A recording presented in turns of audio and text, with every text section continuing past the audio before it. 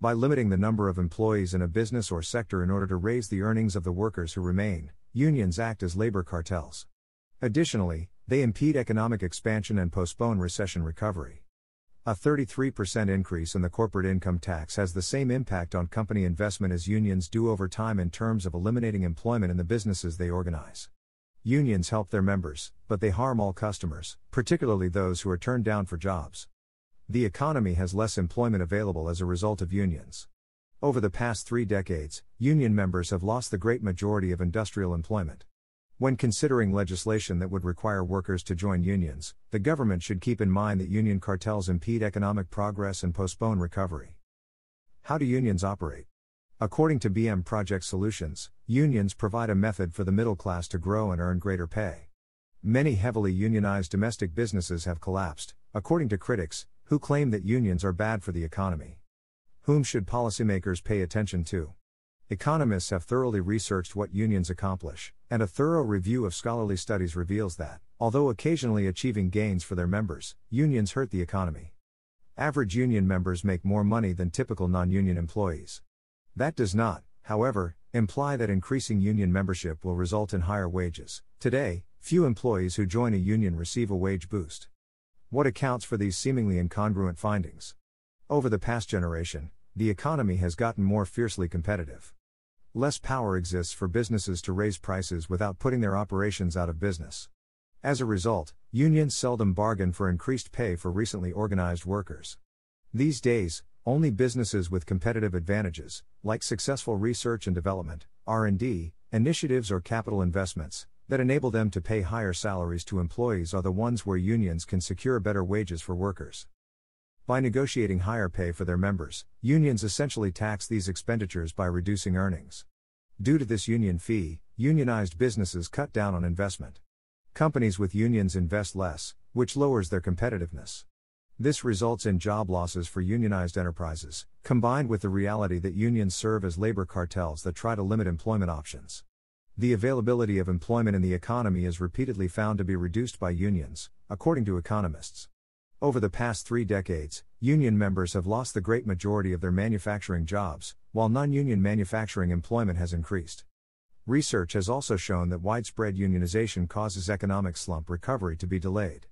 By making customers pay more for the products they buy or opt not to buy, as well as by losing some employees their jobs, unions increase the incomes of its members. Despite benefiting certain employees rather than stockholders, they have the same negative impact on the economy as other cartels. Along with its influence on salaries or employment opportunities, unionization fundamentally alters the workplace. Direct negotiations between employers and employees who are unionized are not permitted. The only representatives for collective bargaining with employees are certified unions. Every conversation regarding compensation, performance, advancements, or any other aspect of working conditions must take place between the union and the employer.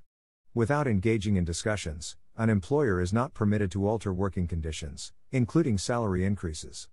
Final union contracts often portray employees as members of a group rather than as unique individuals. Unions lack the capacity to evaluate each employee's performance and modify the contract as necessary. They wouldn't want to do it even if they could. Unions urge its members to see the union as the source of their financial success rather than their individual accomplishments.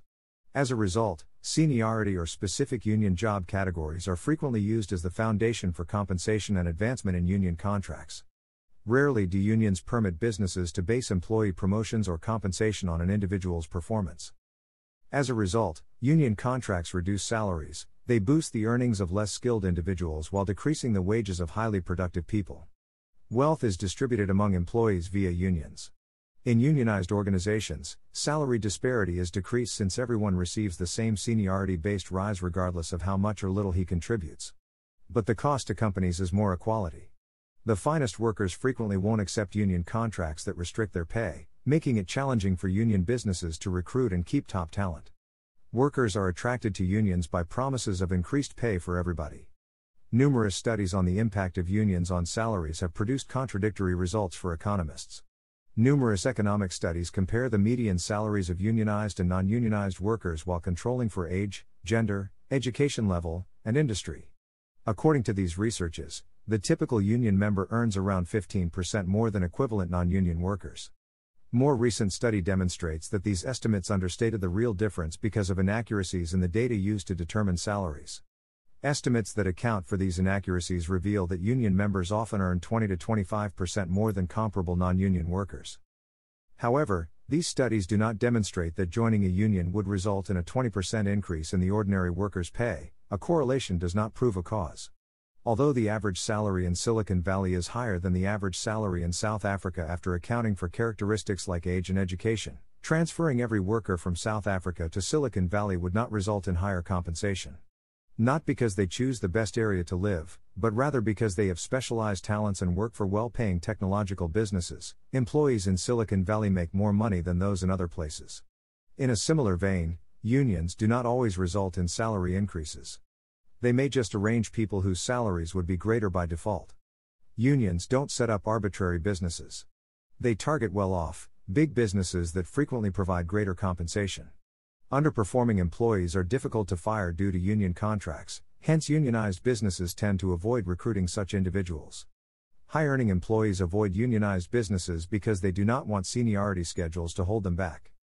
To address this issue, economists have looked at how employees' salaries vary when they join or leave unions.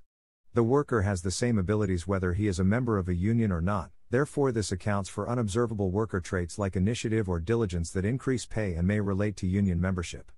These studies often demonstrate that when employees join unions, their earnings increase by around 10%, and when they leave, their wages decrease by about 10%. Studies that follow specific employees do not demonstrate that joining a union inevitably results in higher compensation. Individual statistics do not take into consideration firm-specific variables, such as the fact that large companies pay higher wages and are more frequently the focus of organizing activities. While most of the economic research does not decisively refute the claim that unions increase wages, certain studies do reach this result. These results are difficult to reconcile with the overwhelming corpus of other research demonstrating that union members earn more than non-union members or with the compelling data demonstrating that unions have a negative impact on profitability. Union salary increases do not appear out of nowhere. They are funded by commercial profits. Costs are also increased by other union regulations, such as rigid job classifications and union labor rules that increase the number of workers required to complete a task. In order to meet these costs, unionized businesses sometimes have to raise their pricing, which results in clientele loss. The profitability of enterprises would be anticipated to be reduced by fewer clients and greater costs, and economists discover that unions have precisely this impact. Profits at unionized enterprises are lower than those at non-unionized companies. At every company, unions do not always have the same impact. Unions have relatively little influence to increase salaries and cut profits in markets that are competitive. Price rises are impossible for businesses without losing customers, but if union salary hikes are funded by operational profits, investors will look elsewhere for their funds. Not all markets, nevertheless, exhibit ideal competition. When businesses have a competitive edge, unions can transfer from profits to wages. Economic study demonstrates that increases in union wages result from spreading anomalous profits that businesses make as a result of competitive advantages such as a lack of foreign competitors or rising demand for the firm's goods. Additionally, revenues from successful R&D initiatives and long-lasting capital expenditures are distributed by unions. In a sense, unions tax the investments made by businesses by transferring a portion of the profits to their members. This reduces the value of making a new investment. Like how they react to investment taxes from the government, businesses reduce their investment in response to the union levy. Unions indirectly lower investment because they lower employers' ability to make new investments by reducing earnings. Economists would anticipate that as a result of decreased investment and the union cartel's deliberate efforts to decrease employment, unions will eliminate jobs at the businesses they represent. Economic analysis demonstrates that unionized employment vanishes over time. The goal of labor cartels is to increase the earnings of their members by reducing the number of employments in a certain sector. Over time, unions have a negative impact on company profitability as well as business investment and employment. Even under normal economic conditions, these consequences do not benefit the employment market, and they are especially detrimental during recessions. Unions, according to economists, impede economic recovery. Those that had more union members recovered from the 1982 and 1991 recessions far more slowly than states with less union members. In conclusion, simply put, unions do not offer the financial advantages that their advocates assert they do. They are labor cartels that deliberately eliminate jobs in order to raise member salaries. unions are unable to boost wages through labor cartelization in competitive marketplaces. Higher labor expenses cause businesses to fail. As a result, unions seldom increase pay in newly organized businesses. Only at businesses that benefit from competitive advantages that enable them to pay higher salaries, such as successful R&D initiatives or long-lasting capital expenditures, can unions enhance wages. Till next time. BM Project Solutions.